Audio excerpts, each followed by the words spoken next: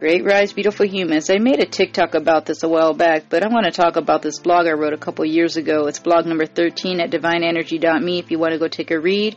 And it's called, I think it's called Why I No Longer Eat Meat and Less Dairy. I'm going to read through this blog and give my input as I go. There are many reasons why someone may decide to stop eating animal products. Cutting certain foods can be a choice or a necessity for one's health. Despite having legitimate reasons for no longer eating animal products, why do others care if someone is vegan or vegetarian? It's like most humans forget how others may care and love their bodies, recognizing what they can and cannot consume. Like for me, I learned I had to let go of dairy and meat because of mucus and stomach aches. I've always had stomach aches, which intensified when I consumed meat and dairy, and that's just how I connected the dots after a while. Do you ever hear people continuously clear their throats or spit a lot? And I know it's gross, and I was one of them, believe me, and I thought it was normal, and it runs through my family, and everybody does it. But when I stopped eating meat and dairy, that went away. Thickness in the back of your throat is mucus, phlegm, and it's disgusting to hear and feel. And again, I thought throat clearing and coughing were norms.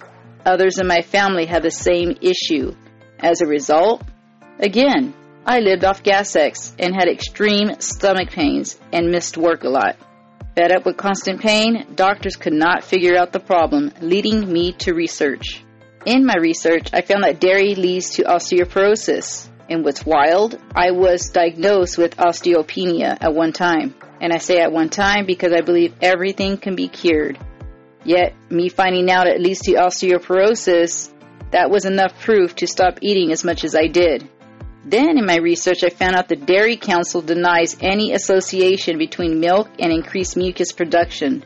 But why do other studies say otherwise? It is all about the research, the search engines you use to do your research, and who has the money. It determines what will be shown to the masses. Money talks.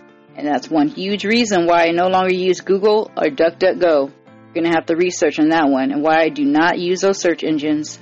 Compromised. There has also been widespread bias in nutrition studies funded with industry money, as Harvard researchers and analysts from the Center of Science in the Public Interest found. For example, when a food company pays for an article, the results are 8 times more likely to be more appealing to the company's financial interests than if the study were independently funded. And this goes on to another subject I already spoke about, how the food pyramid was created for monies, and it's my own theory, my own truth. Do your own research. Turn that thing upside down for a more accurate food chart. You need to know it's not normal if you have to use Gas-X, medications, or laxatives to feel normal. Taking animal products out of one's diet is not for everyone. We are all different, but learn your body, and when it talks, listen. Learn from my experience while I was deployed in the desert. Please do not listen to the doctor when they say you have 12 hours until laxatives kick in. Deployed in the desert, running to a makeshift toilet in over 100-degree weather. Half dressed because you work inside and have no time to put on your shirt or cover. That was a day to remember, and I'm laughing thinking about it and how lucky enough I was to have had the whole tent to myself. There were no stalls, only toilets without walls. It was literally like wooden boxes, and on top of the wooden box was a toilet placed there, and that's it. There was nothing else. Some of them had shower curtains, but that's it.